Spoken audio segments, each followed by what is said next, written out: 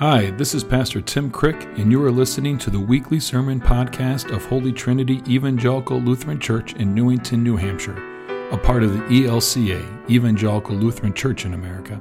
You can find us online at www.hteLC.com. We worship on Sunday mornings at 8:30 and 11 a.m., where you are never too late and there is always room for one more. We hope you can join us sometime, and we hope you find the sermon you're about to listen to helps you to understand and experience the depths of God's love for you and the entire world. Thanks for listening. The Holy Gospel according to St. Luke, chapter 21, verses 5 through 19. When some were speaking about the temple, how it was adorned with beautiful stones and gifts dedicated to God, Jesus said, "As for these things that you see, the days will come when not one stone will be left upon another. All will be thrown down." They asked him, "Teacher, when will this be, and what will be the sign that this is about to take place?" And he said, "Beware that you are not led astray. For many will come in my name and say, 'I am he,' and the time is near. Do not go after them. When you hear of wars and insurrections, do not be terrified. For these things must take place first, but the end will not follow immediately." Then he said to them, "Nation will rise against nation, and kingdom against kingdom. There will be great earthquakes, and in various places famines and plagues, and there will be dreadful portents and great signs from heaven. But before all this occurs, they will arrest you and persecute you. They will hand you over to synagogues and prisons, and you will be brought before kings and governors because of my name. This will give you an opportunity to testify, so make up your minds not to prepare your defense in advance, for I will give you words and a wisdom that none of your opponents will be able to withstand or contradict. You will be betrayed even by parents and brothers, by relatives and friends, and they will put some of you to death. You will be hated by all because of my name, but not a hair on your head will perish. By your endurance you will gain your souls." The Gospel of the Lord. Praise to you, Lord Christ. You may be seated. After hearing this passage, does anyone really want to be Christian anymore? We're going to take the same track today as we did last week as well. And in case you weren't here last week, a quick overview. We looked at context in three different ways. And the scripture last week was about a woman, the Sadducees, and does anyone remember how do we remember who the Sadducees are? They are sad, you see, because they don't believe in, who said it? The resurrection, right? They're sad, you see, because they don't believe in the resurrection. So they came to Jesus with a question about the resurrection, about this woman who was married to 7 different brothers, and each brother died, and then that woman eventually died, not having kids. So the question was, whose wife is she in the afterlife?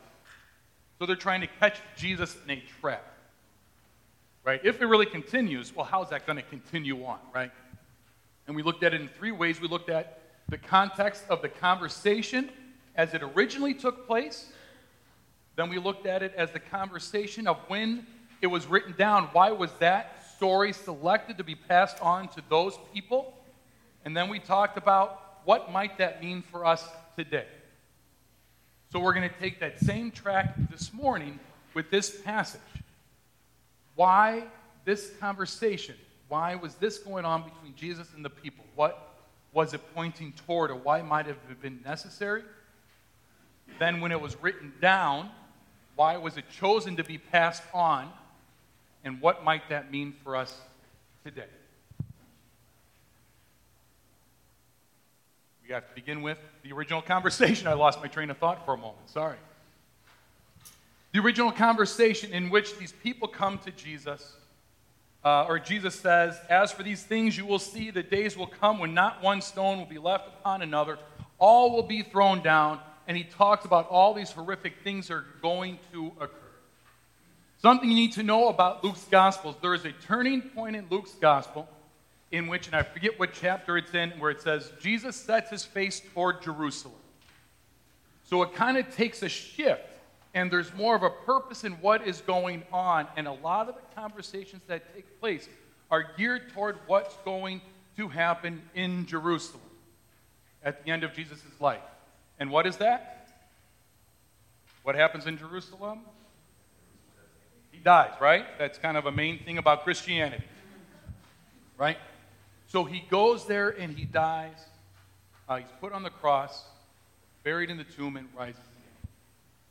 And so this is a way foreshadowing of what is to come. Jesus might be referring to himself as the temple, right? And then what will happen after all that occurs?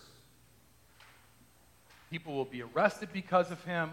You know, if you choose to follow, all these horrible things will occur if you really choose to follow Jesus. So it's kind of foreshadowing and preparing of what is to come. Does that make sense? Right? That's one aspect that it plays, preparing the people of that time.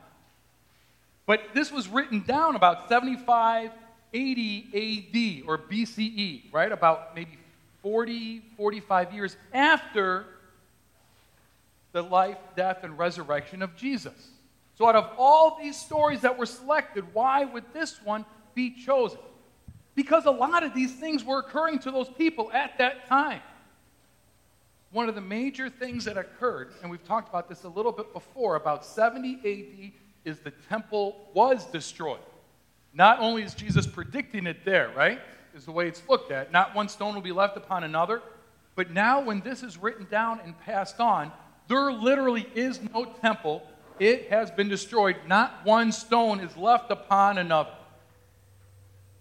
We've talked about how the Romans had oppressed the Jewish people at that time, and so there was a revolt about 66 in which the Jewish people tried to rise up, and they did some protests, and they attacked some of the Roman people, and the way Roman came back was like, oh my gosh, you're going to pinch me a little bit, we're going to come in and just wipe you out. And so the temple, the place that was the most holy, that if God dwelled on earth, right? There was a room within the temple called the Holies of Holies, and one priest, one day of the year, was allowed into that room. The Romans took out that temple, and it was destroyed. And then, remember, all of Paul's letters were written before this time. So most of the New Testament was written maybe in the 50s, early 60s, a lot of Paul's letters. It's where we hear about the martyrdom of Stephen. We hear about a lot of these stories of early Christians and what it meant to follow Jesus in a time of, if you did, you could be killed. And what a life following Christ was like. And so this story was selected at this time to be given hope to people that are actually facing these atrocities. Does that make sense? One, this might occur. This is occurring. You're in the thick of it. And so Jesus is giving words of hope. At the end, but not a hair of your head will perish. By your endurance, you will gain your souls. Right? In the end, it will be okay. There's a quote after I gave a sermon a few weeks ago. I'm looking, Joe's over here. Russ had told me about it. What's the name of the movie? The Best Exotic Marigold Hotel. And the people, I guess, have seen it. Best Exotic Marigold Hotel. And then he says their quote, and I looked it up, and it's not really attributed to anybody. It's just kind of out there. But the quote is, in the end, it will be okay. If it's not okay, it's not the end. Right? In the end, it'll be okay. If it's not the end, if it's not okay, it's not the end. I think that does a good job of summing up what Jesus is saying to these people. And to remember, death isn't the end.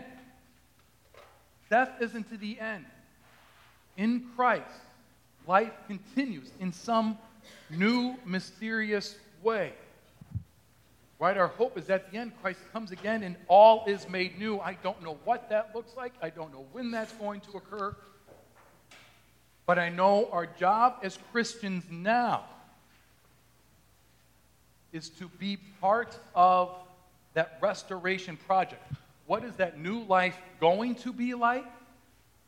How do we live that life today? And here's the thing. If we do that, how might our life go? It's not always going to be really smooth, is it? Because it means you have to speak truth to power. It means you have to point out when things maybe are unjust. It means you have to point out, not just individually, but systemically, when are things detrimental to the human race, to certain portions of the population or certain demographics. And when we point out systems that are unjust, what does the system have a tendency to want to do to you? They want to wipe that out like they did to the temple in Jerusalem, don't they?